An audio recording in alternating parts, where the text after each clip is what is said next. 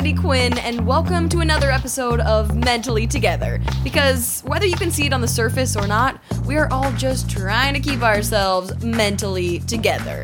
And no matter what our brains are experiencing, we're not alone, we're together. I think I've mentioned on the show before that I have been diagnosed with anxiety, well, technically generalized anxiety disorder, depression, and ADHD. And to some people, that might sound like a lot. I mean, just getting one diagnosis can be really scary and overwhelming. Sometimes labels themselves are just scary and overwhelming. Especially if you receive the wrong diagnosis, which is an entirely other rabbit hole we could go down.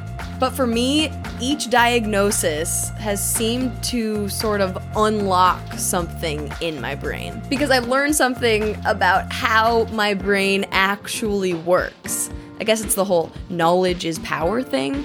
Like 3 years ago, when I got diagnosed with anxiety and depression, yeah, it was scary, it was a little sad, but at the same time, it felt really good because now there was a next step to take from the doctor.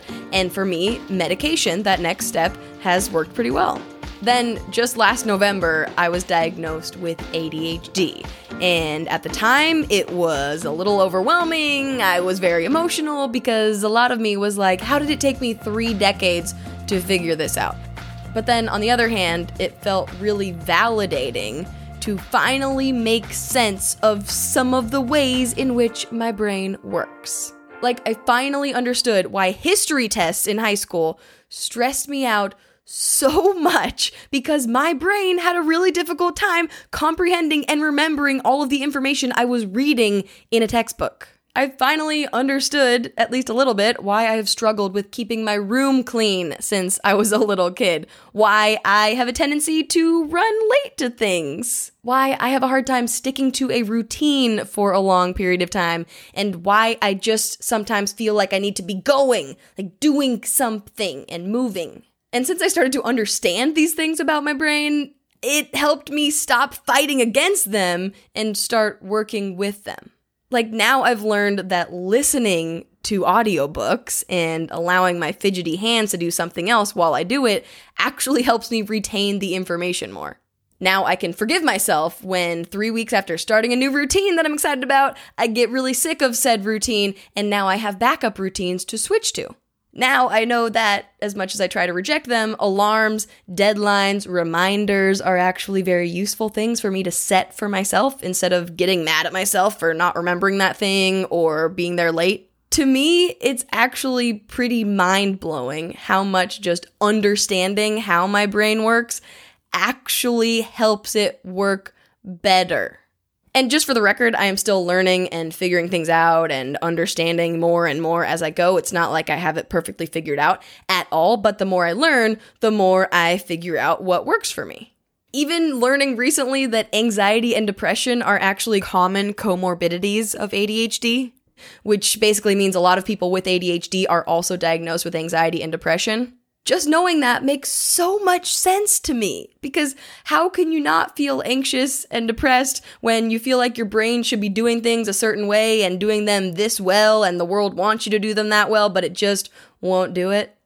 Of course, when you receive a diagnosis, or you think you might have something, many of us, myself included, have a tendency to start researching it all, fall down rabbit hole after rabbit hole all over the internet. And yes, sometimes that can be really overwhelming, and we also obviously have to verify all of the information that we find, but parts of this can actually be really helpful. For me, when I started researching ADHD before and after my diagnosis, I found an entire community of people living with ADHD out there on the internet. Other women I related to who shared similar struggles and symptoms as me.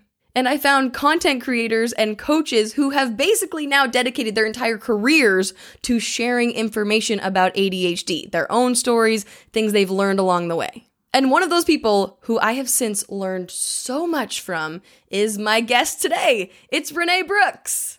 Renee is the founder of Black Girl Lost Keys, a blog that empowers Black women with ADHD and shows them how to live well with the disorder. She's also written 6 ebooks about living with ADHD, covering topics from cleaning, guarding your yes, style, and time blindness.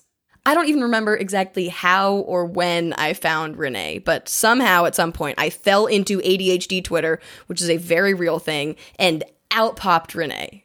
Although I'm not technically in her specific target demographic of Black women, so much of what she has shared has resonated with me and taught me little adjustments that I can make in my daily life to work with my ADHD brain. So I loved talking to Renee about cleaning with ADHD, setting realistic routines, and how getting a diagnosis later in life can be like meeting a version of yourself that you never knew existed. So let's get into it with, she's an author, she's a creator, she's a magical ADHD unicorn, basically. It's Renee Brooks. Thank you for being here, Renee. Thank you. It's a pleasure. It's a real pleasure to be on. I am so excited to talk to you selfishly because I have followed you on the internet really not even for that long. Like, to me, it feels so long because I was diagnosed with ADHD only like 7 months ago. And I somehow at that point, I don't even know how. You stumble into ADHD Twitter and somehow there's Renee. And it was actually like a magical unicorn had like appeared in the forest. And it feels like an entirely different lifetime since I've gotten this diagnosis. And so you've been there for the whole lifetime. So it feels like I've been following you forever. Totally understandable. I would imagine you get that a lot from the ADHDers of the world. Absolutely. Do you feel appreciated? Like, I hope that you go about your days and you're like, what I do is so worth it and I'm wonderful and amazing. I hope that's what you feel like. Usually, I think everybody has a day where they don't feel quite so appreciated. And, it's been a hectic time for me life-wise. So most days I don't even think about whether or not I'm being appreciated. I'm just running around like the proverbial chicken with its head cut off. I'm just on the run. Yeah, which I feel like the whole chicken with its head cut off is a very good metaphor just for ADHD brains in general, a lot of the time. For sure. For sure it is. It's very, very hectic. So I don't know. Like, I just, I think I just kind of do my thing. And usually the people who are going to show up. And the people who are going to misunderstand, we're going to misunderstand anyway. And we just keep it rolling. Totally. Yeah. One thing that I appreciate that you talk about a lot is being diagnosed with ADHD later in life, which until I started coming to terms with my brain and figuring out like, oh, what's going on in there? Basically all of quarantine going like, oh, these things that have always been there are now presenting themselves stronger. Now it's becoming harder to like focus and do anything in my days. Oh, maybe, I don't know, could be ADHD. And then the more I go into the internet and start researching, it's like, oh shoot, the later in life diagnosis is a very common thing, right? Especially in women, yeah, for sure. Yeah, because we don't present like the stereotypical what you're told about ADHD when you're a kid. Like, oh, you're running around, you can't sit still. Oh my gosh. Like those are the symptoms that seem obvious. But well, I think it's the way that they socialize women. So like, it's not socially acceptable for women and girls to bounce off the walls. People are always trying to get us to tone it down and be ladylike. So when you have to tone it down and be ladylike, so to speak, you demonstrate your hyperactivity in a different way. For instance, lots of us are super chatty patties, or we interfere, like little girls who are super duper meddlesome in other people's stuff, like, socially. That can also be a symptom. There's the emotional regulation component. People with ADHD have a strong sense of justice or injustice. So that's where you can get some of the meddlesome stuff going on. And conflict can be a stimulant. So, these little girls who are being accused of being dramatic, are they dramatic or is there something more going on?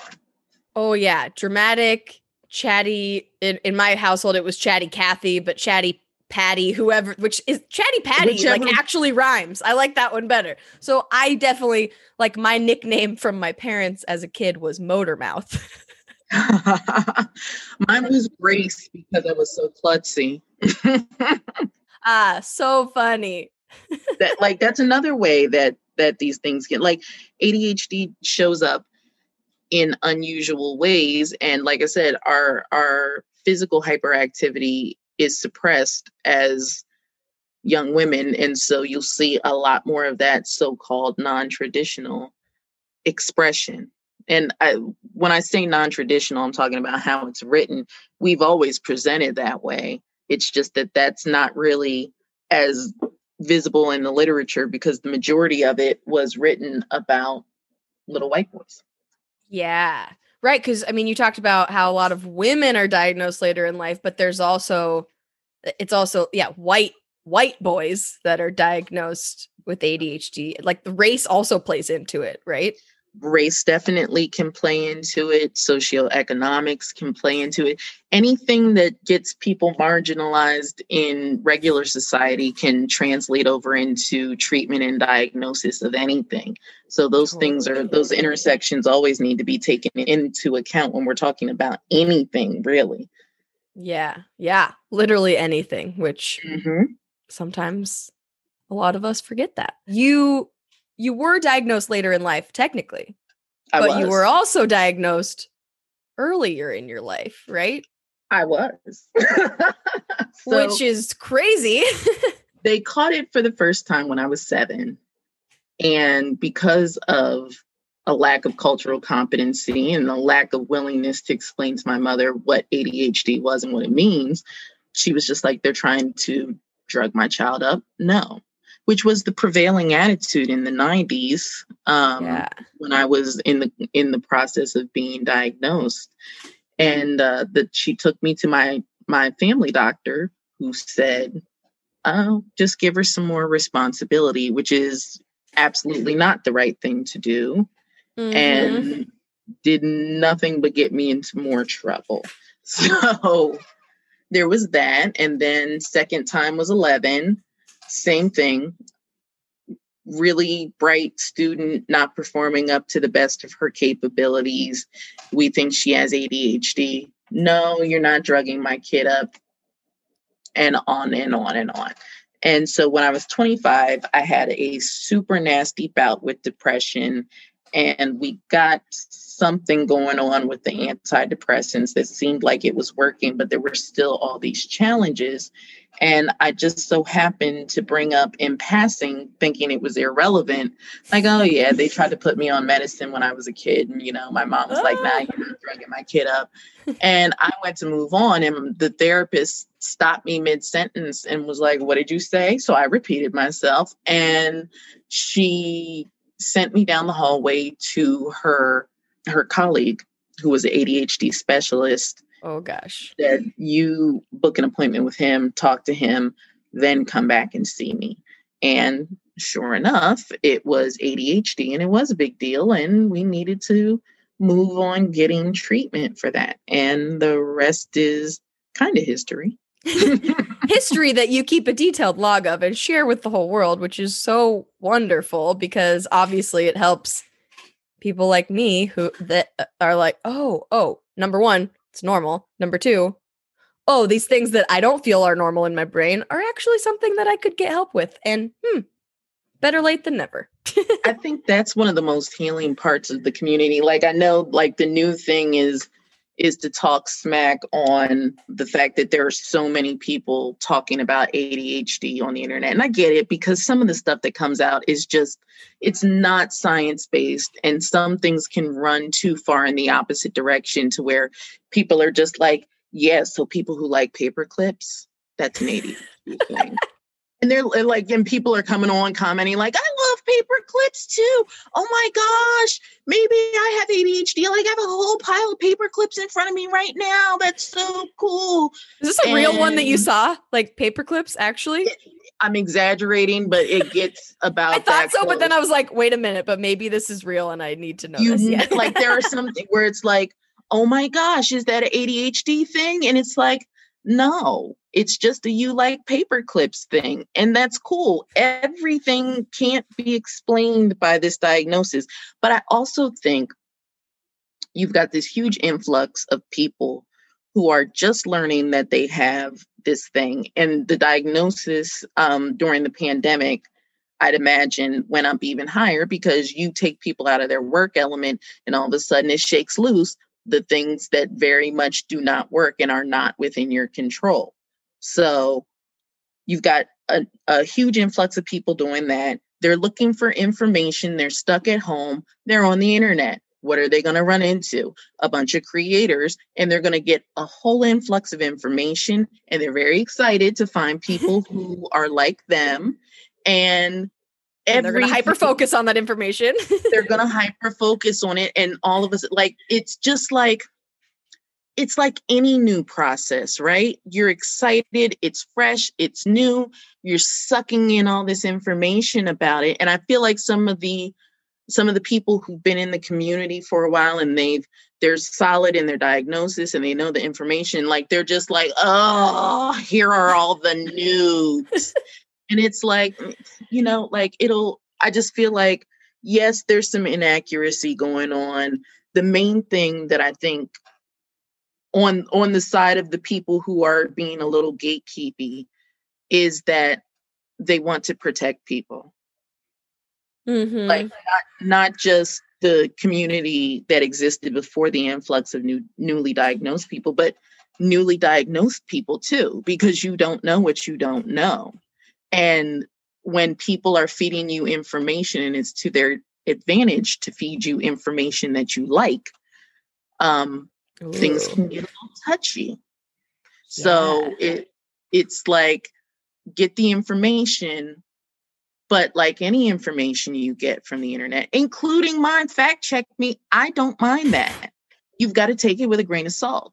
A lot of the creators are not clinicians. Mm-hmm. So you need to make sure that when you're learning something, that you also make sure that you're getting it from a reputable source and that you can verify what's being said. Like and then enjoy TikTok in peace.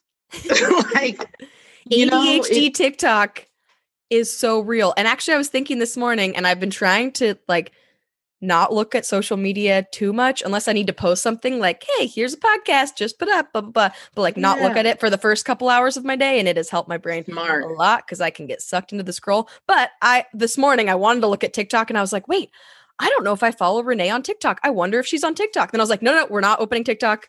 That is a wormhole I am not ready for. We are focusing. But are you on TikTok? So if you want to be technical, I have a TikTok account.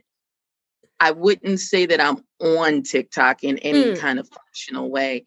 Okay. And a lot of people have asked, and I consider it now and again. And then I think about when we're talking about, I'm sure by now you've heard me talk about guarding your yes. One of the things that we need to do is make sure that we're not taking on any more than we can take on.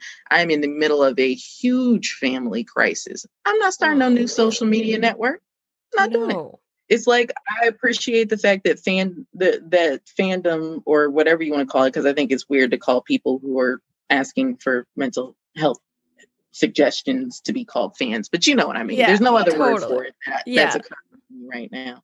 But I would like to give people the content they want, but not at the expense of my mental health. And I have to be like, I'm walking a very tight line right now. That is so important, and I'm so happy to hear you say that. I'm sorry to hear that there's a lot of things that aren't going super well in your life, but thank you. Great to hear that you are clearly aware of it and focusing on that and not overloading yourself, because that is something I definitely have a tendency to do. And it's hard, especially like as a creator, like, the requests always come in. Can I interview you? Can you come to the event?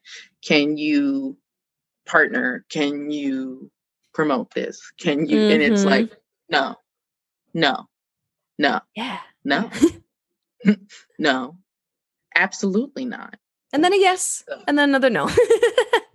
And it's like, because most people who ask, like, follow you, they'll be like, so I know there's a lot going on with your family, but I'm guessing that's getting resolved. So can you do this event? And it's like, gee, thanks. No. Yeah. Oh my gosh. Well, thank you for talking to me. I'm very honored. Oh, no problem at all. But that's the thing, right? Like, it's one thing to when you are under stress and under pressure as a creator, in my opinion, it's important to, like, I'll do things for people who I feel will be considerate of the fact that I have a lot going on, right? Like, yeah, because there's who aren't, like, they just want you to come do their thing. They don't really care how you have to do it or if you completely topple over afterwards. So I try to be mindful of, like, who do I think is going to not be upset if I get a call from the hospital in the middle of my session with them and we have to pause recording because this call from the hospital is the priority, whether they like it or not. Absolutely. I mean, like, for me, when I see people set boundaries like that, like saying no to things or saying, actually, we could do it today, but now today is not a good day. Like, that makes me feel good in a way because it then gives me permission that I shouldn't need, but I do for some reason, like, to do the same thing, like to then go, oh, well, it's okay if I need to do that too. I need a mental health day or I have something else going on, like the more each person does it, the easier it becomes for all of the next people. Yeah. Like, and that's the thing, like, that's our responsibility as creators, in my opinion. Like, we have to be mindful of the fact that this is a whole community and respect the things that we're putting out and the connections that we're making and accuracy. Totally. Like, it's all important. Like, in order for the community to grow, we have to make sure that we're taking good care of people. Yep. Absolutely. And ourselves. Like, that's the main thing. I think sometimes people forget that, like, this is people. So when you finally were given your official ADHD diagnosis for the last time, how did that feel to you? Well, it was a huge relief at first, but then, of course, there's all the regret. Like, all this time, I thought I was just a terrible, lazy scumbag, and I'm not. And so now I'm having to deal with the ramifications and the impact to my self-esteem and the injustice of it all and the Mr. Mean teacher who yelled at me for being disorganized in 8th grade and made me cry in front of the class. Wouldn't you be interested to know that this was actually what the issue was? It wasn't just me being obstinate. Yeah.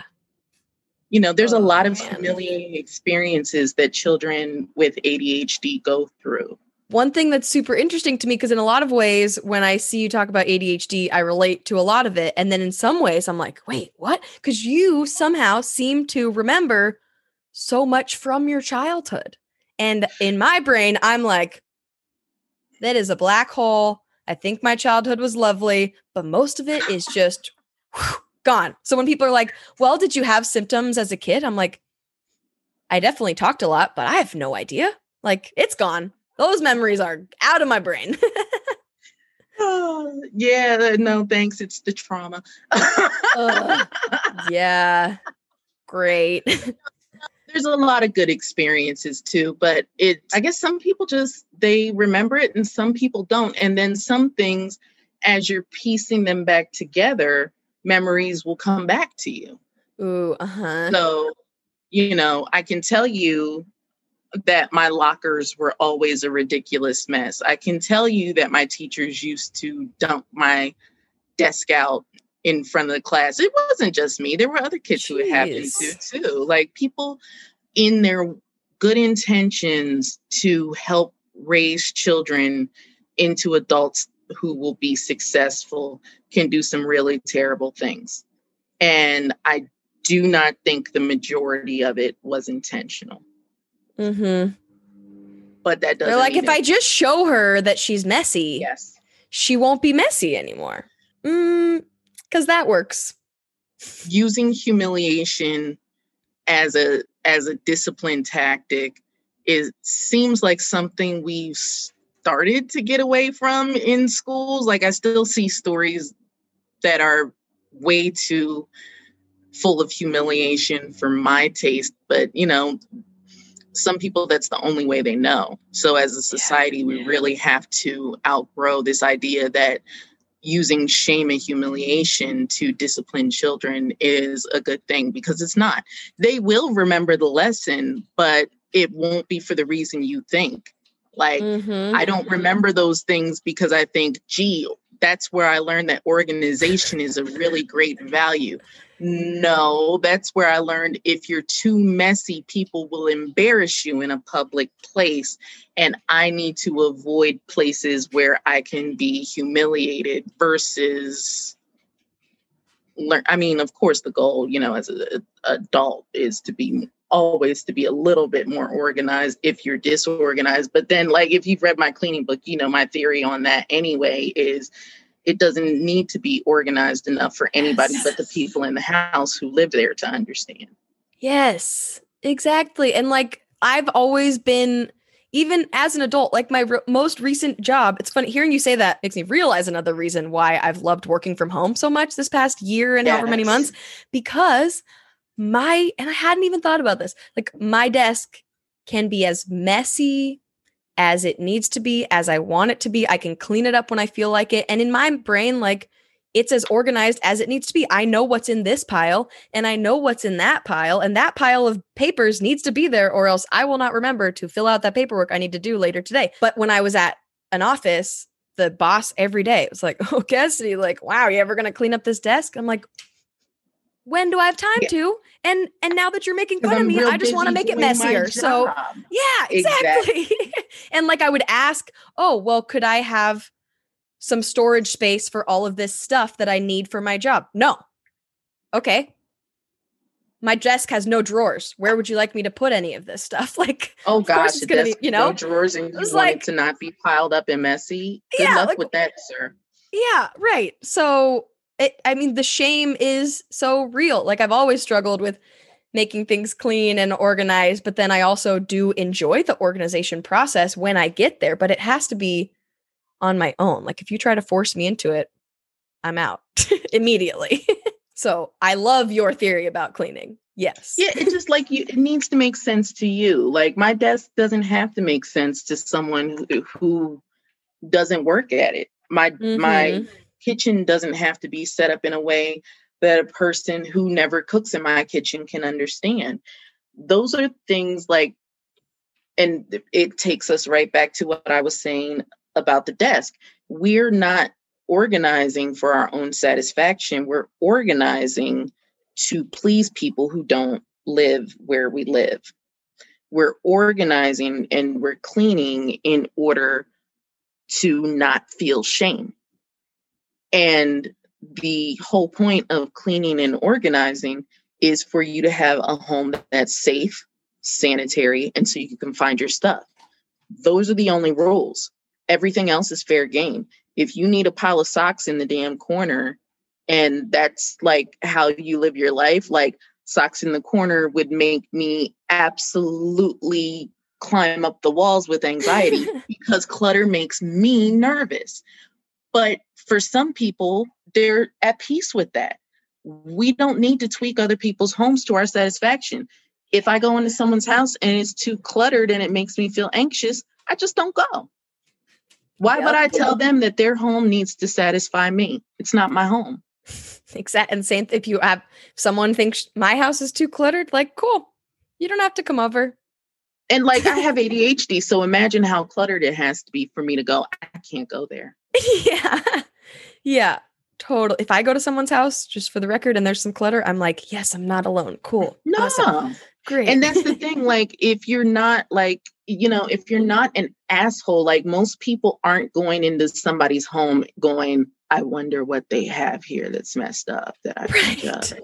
Right. Like, I wonder how cluttered it's going to be when I walk in. Like, there are people like that. but they're assholes. Yeah, I don't want to invite you over to my house. Exactly. So it's like, clean it up enough that you can deal with it. If you want to throw some extra sparkle on it, when your mom or whoever comes by, so they don't come into your house and begin furiously cleaning. I guess I'm not the only one who has that experience. Yep.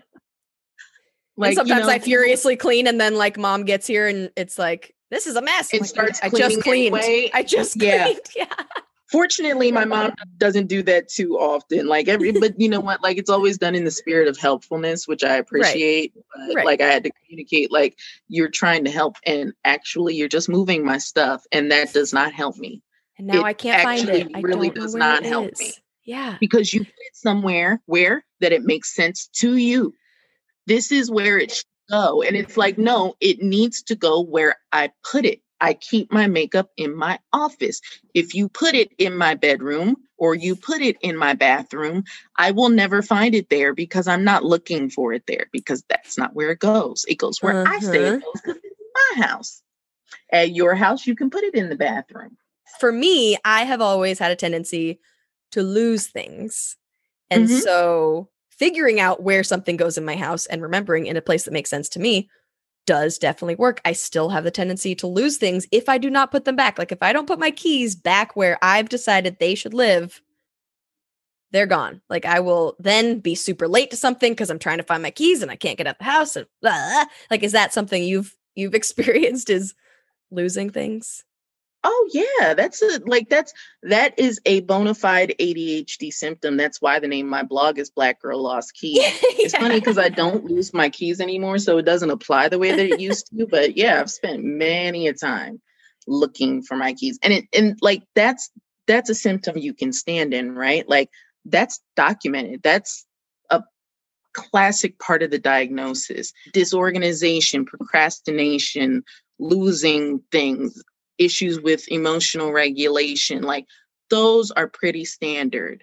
So yes, that is an ADHD thing for sure. It's in the literature. Well, and that's one that has made me feel like you talking about the shame and like breaking down your self-confidence as a kid and into adulthood before you understand that you're not, you said like lazy, stupid, whatever. Like I tweeted something the other day and I was like, oh, realizing that I'm not a dummy is nice. And I can be a dummy in some ways, but like the fact that I lose things, and I have felt so much shame, whether it's from other people or just me feeling like, oh my God, I can't find something again. Like what is wrong with me? And so of course I'm going to feel like an idiot. I'm going to feel stupid because I can't find that really important thing, like my boyfriend and I have been trying to remember where we put our vaccination cards. We're like, shoot, now there's things that we need to go to and show that we're vaccinated. And what did we do with those cards? We probably put them in a place that made so much sense in that moment.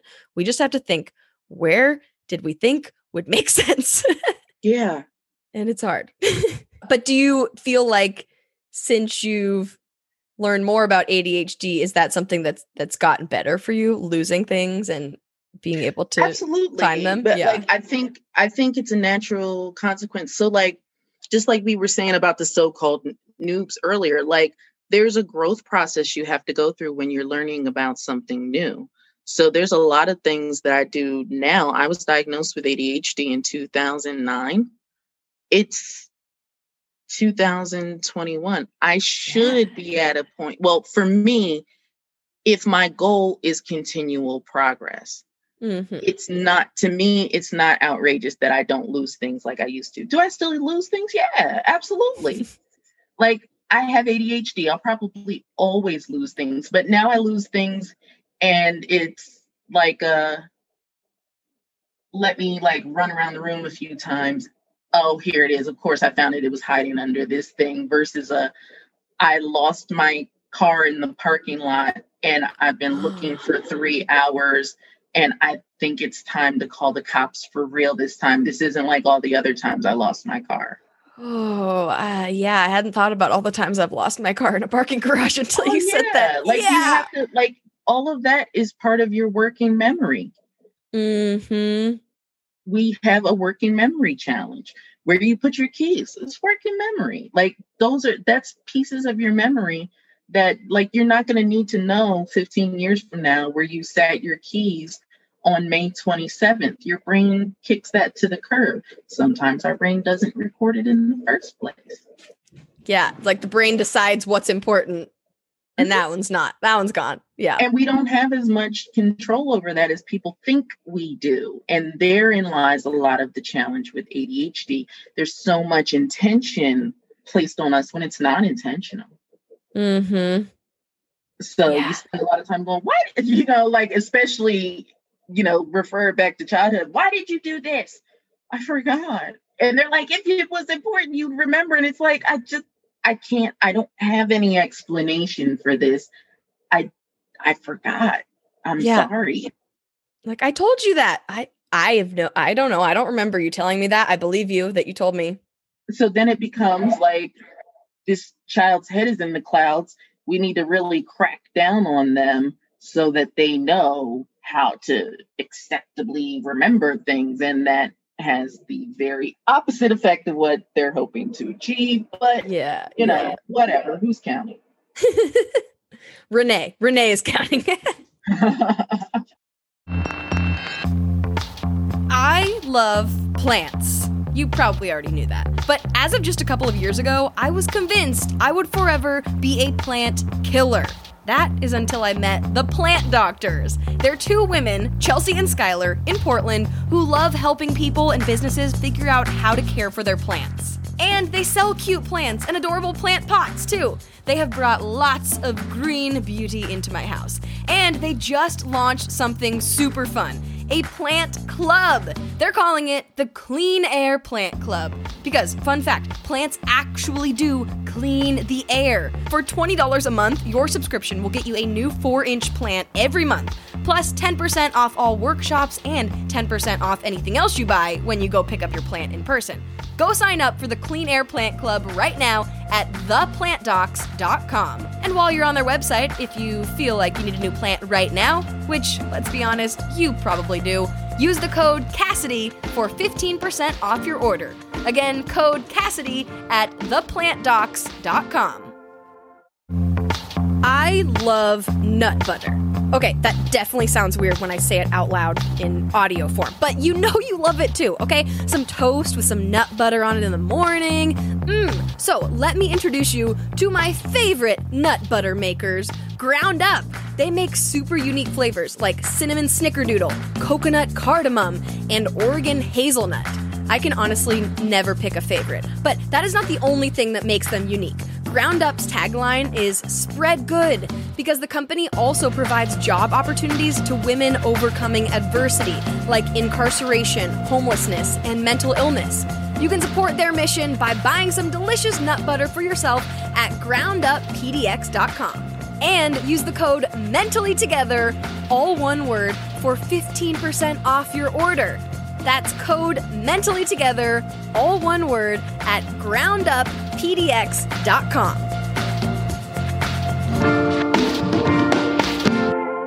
Now, back to the show. You talked about how ADHDers can struggle with emotional regulation. And I think the more I learn about this, the more I have those, like you're saying, it is interesting. Like the childhood memories do live in the back of my brain somewhere. I just got to think of something that triggers it. And so there's definitely moments that I think back to like, oh, that's what I was doing. That's what does that mean exactly for anyone who doesn't know? Emotional regulation is how you, and forgive me, like I know this is going to seem redundant, but it's how you're able to manage and control your emotions. So when you're trying not to get upset, but you get upset anyway, when you're trying not to have an outburst and you have an outburst, when you cry in the meeting, even though you have no intentions of crying in the meeting, it can be difficult to rein those emotions back for those of us with ADHD.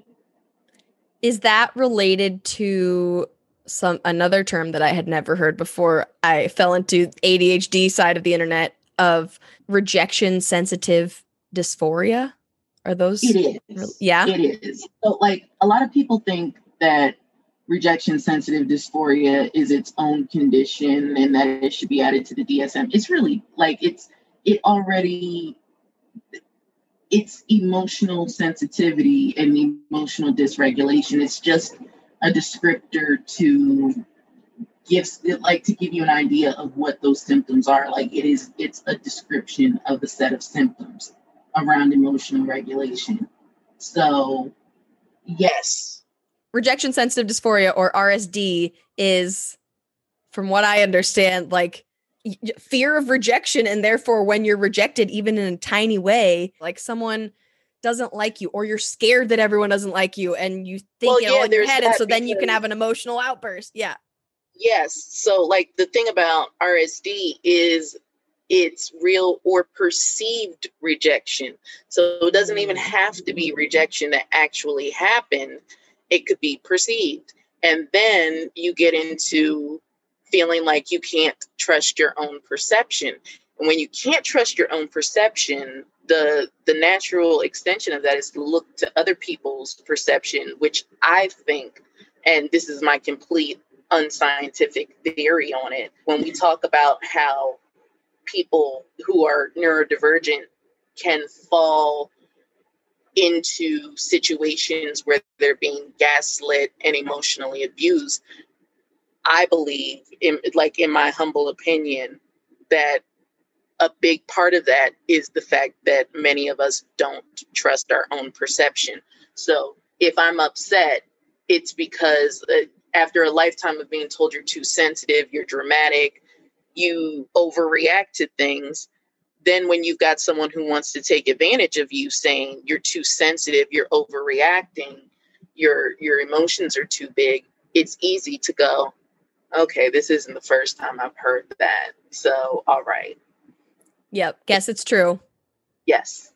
Mm-hmm. So absolutely. It's important for us to be able to sift down through what's symptom and what is actually just us justifiably, righteously being upset. And as long as we're not like whacking people upside the back of the head, I'd have to say, if you have to err on the side of anything, I would say you probably want to err on the side of trusting your own perception.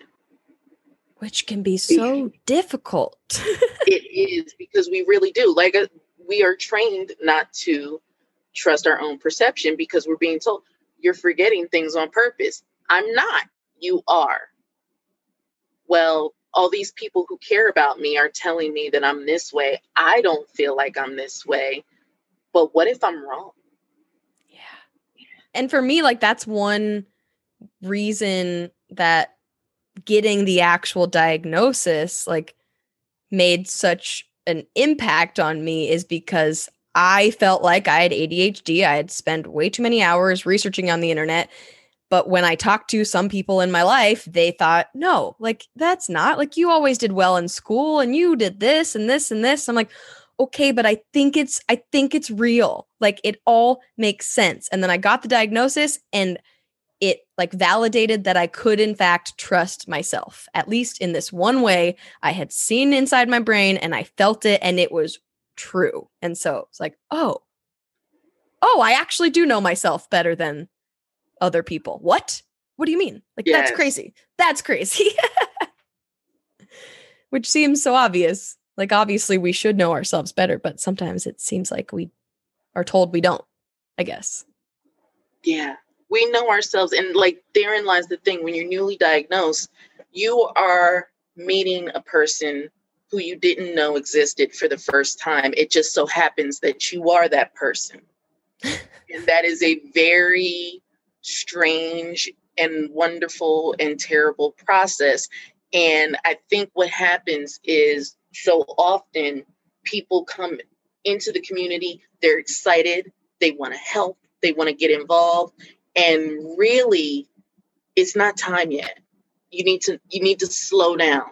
You need to give yourself time to absorb. It's like playing hockey for the first time and you love hockey and you want to do hockey all the time. It's the best thing ever. And you think everybody in the world could benefit if they could just learn how to play hockey. I'm going to go out and teach everybody how to play hockey. But you don't know the rules of the game yet. You don't know what the main player, you don't know enough about hockey yet, but you will. You will know enough about hockey, but you have to give yourself some time to get acquainted before you can go out into the world and preach the virtues of hockey.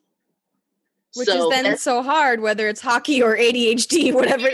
Because then you're like, wait, but I still have to be out in the world doing all of the other things. Like, I keep joking, like, I just want to go disappear, not in a bad way. Like, I would like to go disappear, be by myself in the middle of nowhere for 6 months, figure out how my whole brain and body works, and then I will come back. But like, that's not, you know what? That's realistic. Not life. Not only is it not realistic, even if you extracted yourself from regular society, there are things that are tipped off by you being in regular society that are going to be a revelation for you, and you would miss it all. So even if you had the power, I'd be like, Cassidy, maybe not. Here's why. Because there are things you're going to learn about yourself in this process. Like, I don't deal with my ADHD the same way I dealt with it in 2009. I don't deal with it the same way that I dealt with it in 2019. It's just like anything else. It's an organism, right? So you're growing it, you're pruning it, you're restructuring things. Like, this is not, I think when we first learn about it, we go, I'm going to figure out what it is and I'm going to treat it that way. And it's going to work every time. And it's always going to work because now I've got a problem and this problem has a solution, and it does. But just like everything else, like, does the plant need, I'm sorry, I'm a poet, so everything is metaphor for me. Like, so if you're working with this plant, did you put the plant in the sun? Is it starting to wilt? And then you look it up and you're like, oh, this plant is partial sun, so I need to have it in partial sun. Does the soil need to stay moist or does it need to stay dry? If the seasons change, does the soil now need to be moist? Plants are complicated. I don't really do plants that are this complicated. This sounds like a plant that I would not have. Sounds like a plant that I would buy and then maybe kill. Right. Like 2 weeks into it. But like, that's the thing, right? And all around you, life is happening, and that will cause adjustments too. Like, the way that I treat my ADHD right now is very different from the way that I was treating it in December. Because now I'm under, like I said, I'm in crisis mode because of all the things that are happening with the family. So I have to prioritize things that I ordinarily wouldn't have to prioritize, like rest. Ordinarily, I would be cooking at home. I can't do that right now. I don't have time. I have a laundry service now. I've never done that before. I literally don't have time to run a business and be who I need to be and do laundry. So laundry service, which, you struggle with that. Like, speaking of being a woman, it's like, oh, now I have to feel guilty because I should be able to do my own laundry. Literally nobody cares. My mom suggested it to me. Fantastic suggestion. May the heavens praise her for it. Because we put so much emotion into all these things that we think we should be doing. Like, literally nobody knows that I don't do my own laundry unless I tell them. And I don't have to tell anybody if I don't want to. But that's what we do. We're chronic oversharers. We share everything. So we have to also learn not to put things in front of people that we don't feel like certain things you don't want to be judged on, right? Like, if you don't want to be judged on, try not to put it out there. Or if you do, cut that shit off quickly, or you're going to be in a situation where you're going to be pissed because you offered something up to be judged. Yeah. Oh my gosh. So there's so much for us to learn. We talk a lot about what accommodations we want to see in the world. I think that's good. But my beef with expecting the outside world to accommodate us is now the choice of whether they're going to do it or not lays in their hands. I have to be the one who's in control of whether or not my life works the way that it needs to run. So as much as is possible, we need to be in control of what we need to be accommodated. Yeah. Like, we don't have to hand our power over to society. Ooh. That is why we have the neurodivergent community that we have. Every single person is important because we all are experiencing this. You have somebody's answer. So, flip side, and completely contradictory to what I just said, somebody coming in with fresh eyes might have an answer that somebody who's been doing it the same way for a million trillion years doesn't. And they'll hear it and it'll solve a problem for them that they had. Do you know what I mean? So it's like, totally. There's no, it can sound like a hierarchy, but to me, it's not. It's just a matter of, hey, you're coming in, let's protect you for a minute. Let's get you acclimated. And then when you've gotten yourself acclimated and you know how to look out for charlatans, then we can cut you loose. Yeah. Oh, I love that. Because every community has charlatans. So we need to make sure that we protect people from that and that they have, you need to have a basic understanding of how your brain works. And you need to have enough time to kind of get in there and practice. A lot of this is practice. Like, if something doesn't work, you think I always know the way to fix it? I don't.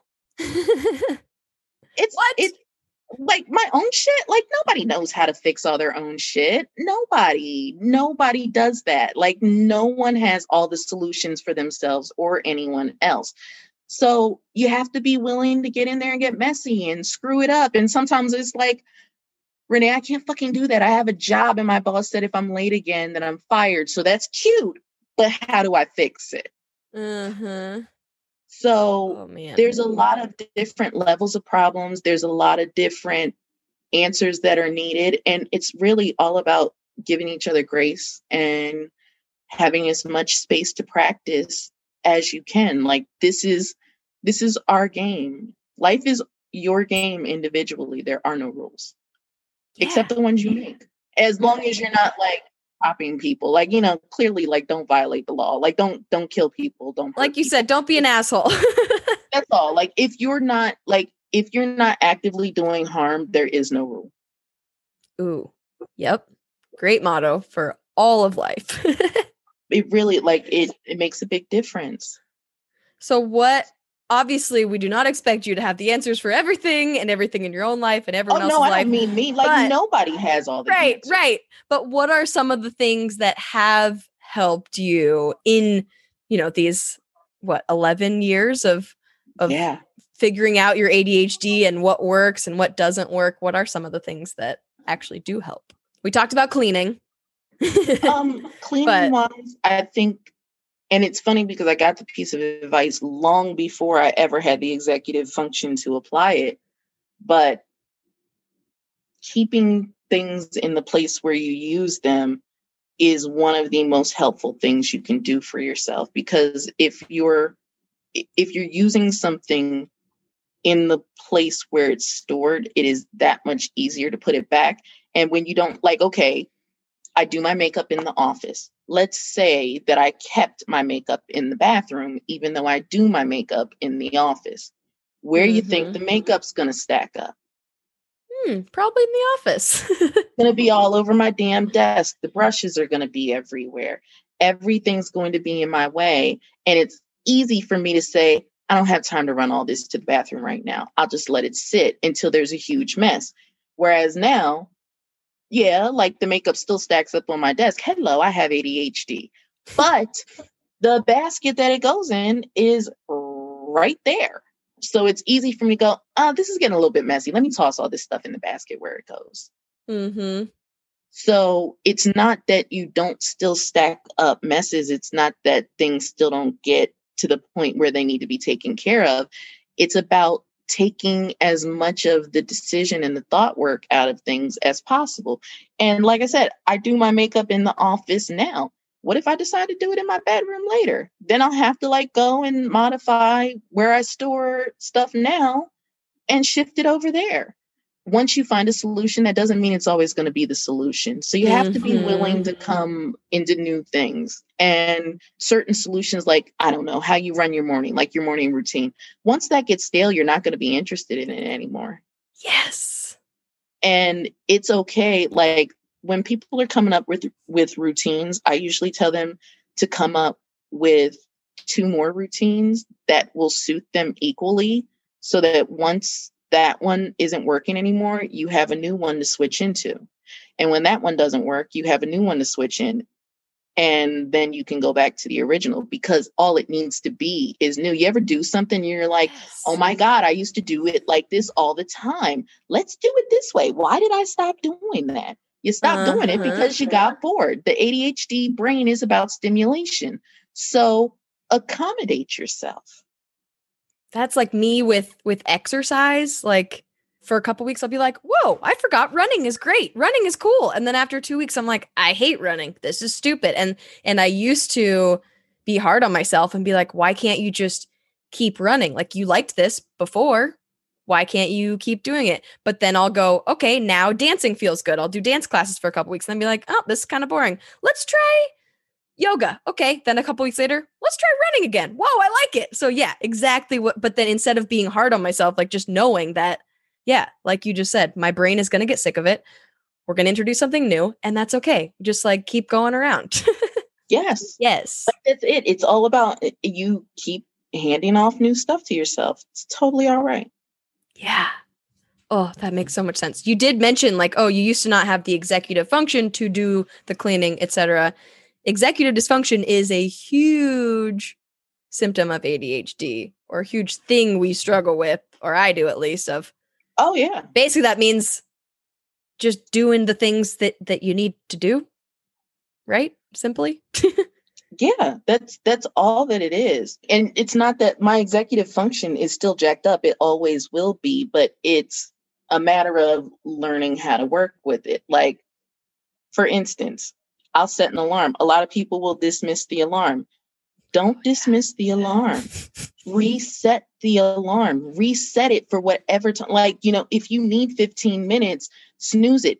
If you think you'll need an hour, just set the damn thing for an hour out. Don't turn the notification off and think that you're going to remember it. The whole reason you set it in the first place is because you're not going to remember it, and that doesn't change just because you don't feel like doing it right then, or because something else came up. It's totally cool that something else comes up. Don't dismiss the notification. Set up something else to re-notify you, because it still needs done and you're still not going to remember. So it's things like that. So I know if I shut the alarm off and I don't reset it, that is me voluntarily tossing whatever that is into the abyss and saying, I don't care if that gets done, which is fine. There's a place for that too, but I need to know that when I'm doing that. Does that make sense? Mm-hmm. Yeah, because I feel like you are talking to me and telling me not to ignore my reminders. I only realized in the past couple of months how useful setting alarms and reminders for me is, because I rejected it for so long. Because I'm like, I don't want a bunch of alarms going off. I don't want to be screamed at, and it feels like bullshit. And like, okay, so that attitude right there, right?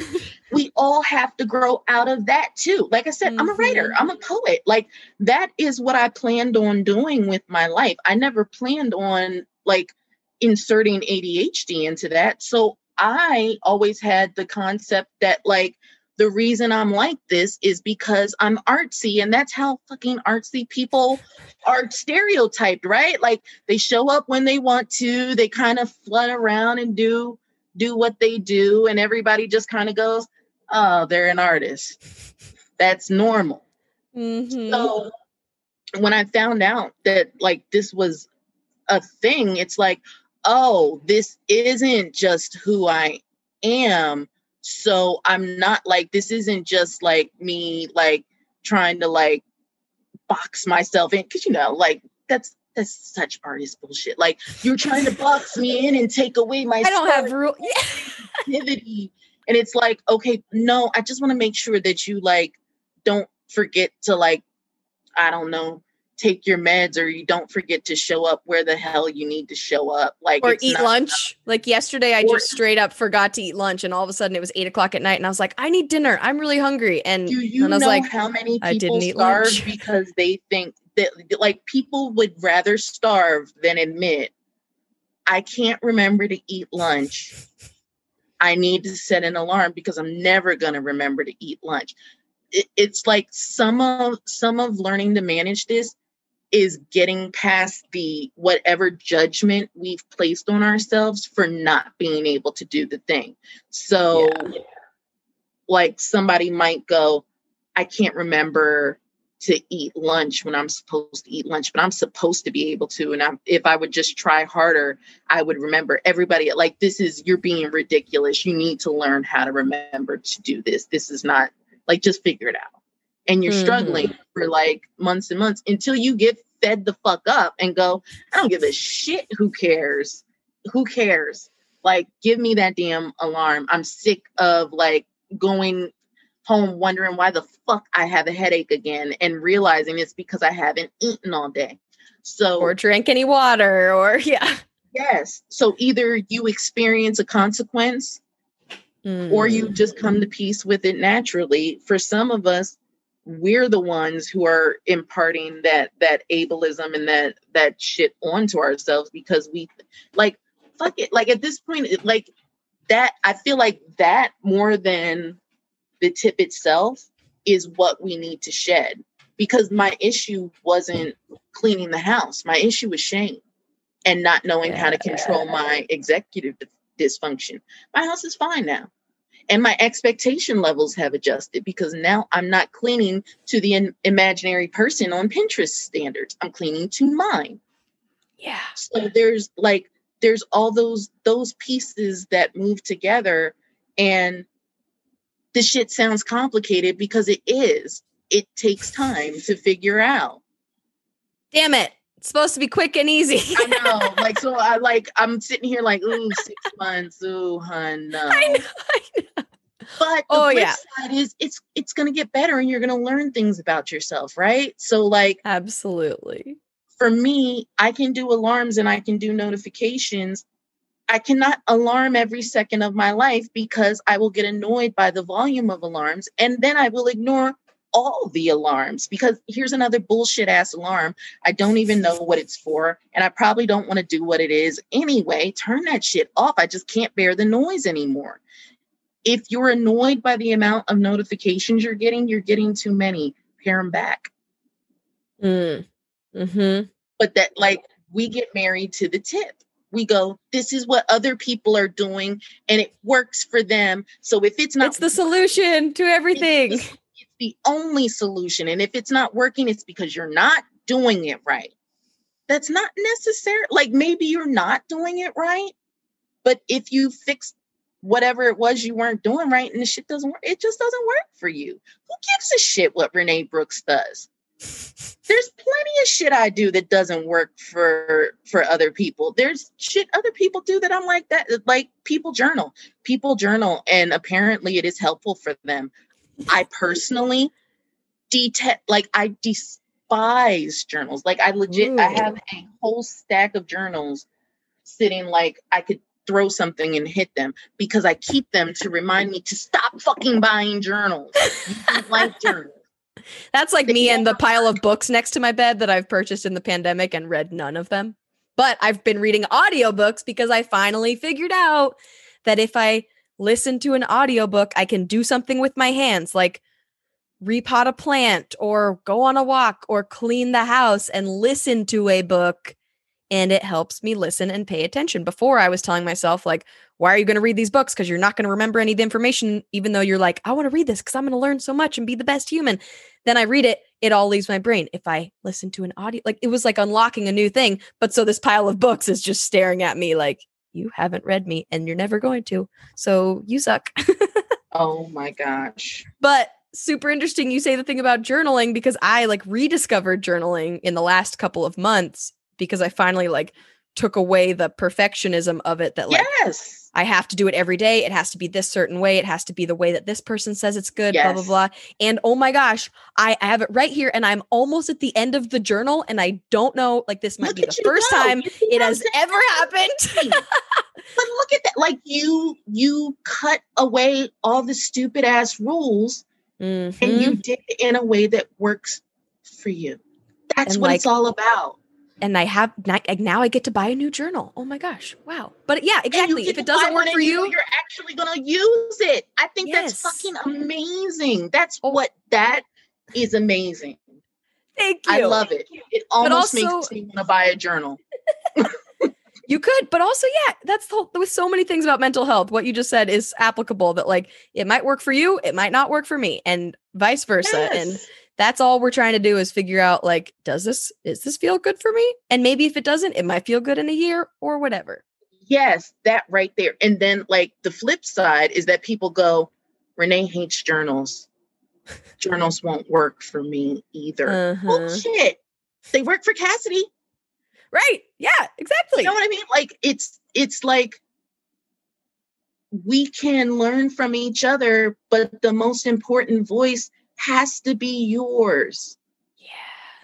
And that's Mhm. the part that we struggle with the most as people with ADHD, because we go, do you see what a fucking mess I've made of my life? You want me to listen to me? To me? I don't have the answers. Do you see this mess I've made? But the reason why we're in the mess, we think we're in the mess because of us. We're in the fucking mess because we've been listening to other people tell us how we need to do the job our whole lives. This is not our mess. This is their mess. We're just the ones who acted it out. Oh, I just want to like applaud and be like, oh, and just let it soak into my brain. Like, whoa. Cause yeah, I mean, I am definitely guilty of like all hyper focused, decide to Google something. And then all of a sudden I've fallen down a hole because I think that if I keep looking, there will be an answer. And that Maybe. will give me the solution I've been looking for my whole Oh, life, right? Like That's personality you gave me the tests, right? magic tip. Yeah. The other day I spent 2 hours reading. Oh my, this is embarrassing. I spent 2 hours reading about my life path number because I finally I like saw something on Girl, TikTok listen. about life paths, and then I spent 2 hours, and by the end I didn't actually find anything that was like, well, I figured out my life now, but I thought I was going to. We all do it. Like we all do like and like, let's be honest, it's like the Zodiac. It's fun, right? Like Yeah. it's Myers-Briggs. It's I need to find All out of them. who I am. It's all the same thing. I need to find out who I am so that I can go get what I want. But When maybe you the got answers your are ADHD, in there. they're in there. It's just that you're used to thinking that you don't have them, and you're used to thinking that somebody or something else has them. And Oh man. you do need information. So like, don't stop. I think that's just like we were talking about earlier. It's part of the process. Mm-hmm. And we all still do it. Like, girl, if taking tests online to find out what kind of wolf I am is wrong, I don't want to be right. Yeah, exactly. They're fun. Like, it's everything about this doesn't have to be so goddamn serious. And we don't have to take things so personally. Like, there are people, like I said one time, I fucking hate journals. And people were like, journals are actually very useful for me. And I'm like, oh, honey, I'm glad. Yeah. I'm glad that they're very useful for you. This wasn't a judgment on journals in general. This was a judgment on journals for Renee. Renee Mhm. doesn't like journals. Renee doesn't like having an opinion about something. But again, because we're looking for someone else's perception, and that judgment comes from someone we trust. And I'm using myself as an example. It doesn't have to be like, think about, when you're a little girl and you want to be just like your mom, and your mom says, I don't know, carrots. And you go, I don't like carrots either, because Yeah. mom doesn't like carrots. So I don't like carrots. We don't like carrots. It's the same thing. So it all circles back to find a way to trust yourself. And by the way, I don't know if my mom likes carrots. Right. To be quite frank. I mean, I think she likes them. Like, I don't think she like hates them or anything. I'm pretty sure she eats them. I eat them, so it stands to reason. Like, you know, we tend to eat similarly to what our parents eat, at least at first. But I guess I'm 36 now, so whatever I eat and whatever she eats probably aren't related at this point. Now you can see the ADHD coming out because I'm thinking about, well, eating patterns. I wonder how that works. Yeah. For people. Did I like that? Do I? Yeah. Totally. And then it's funny because, like, so I come from a blended family, but like I was mainly at my mom's house. So it's funny how many things that I absolutely love are things that my dad eats. So like, and it comes up randomly. So like, what was it that we were talking about? Soup. We both have the same favorite soup. So it makes you wonder, like, what's your favorite soup? We do. Like, we're this weird mix of like genetics and chemicals and trauma and whatever other influences come at us. So it's like, we take it all too seriously. And I know, like, it's hard not to take it seriously because sometimes the consequences are really great. Mm-hmm. So it all boils down to all of us are doing the best we can in any given moment, unless we're not. And if you're not doing the best you can, go do the best you can and stop judging yourself so hard, because you probably really are doing the best that you can. And maybe just like assume everybody else is also doing the best they can. That's what I've been thinking a lot about lately, because I've been thinking about how, and I mean, there's exceptions, obviously. No, I mean, like, I don't think you're wrong in that, though. Well, thank you. Thank you for sharing all this important information. Clearly, I have appreciated it, and I'm sure so many people will appreciate it as they continue to appreciate 6 books, all the things you're doing. Excited to see what else you'll teach us. So thank you. I'm so grateful for your time. Thank you so much. And thank you, wonderful human, for listening to this episode of Mentally Together. We release new episodes every Monday, so I, Cassidy Quinn, will see you next week. In the meantime, go do something nice for your brain today. Go write in your journal, only if you like journaling. Go clean your house to your standards and desires, not anyone else's. Go read Renee's blog, blackgirllostkeys.com. By the way, she also sells awesome fidget toys on there, so if you or anyone you know in your life is a fidgety human like me, maybe go check them out. Whatever will make your day just a little bit better. Because remember, we are all just trying to keep ourselves mentally together.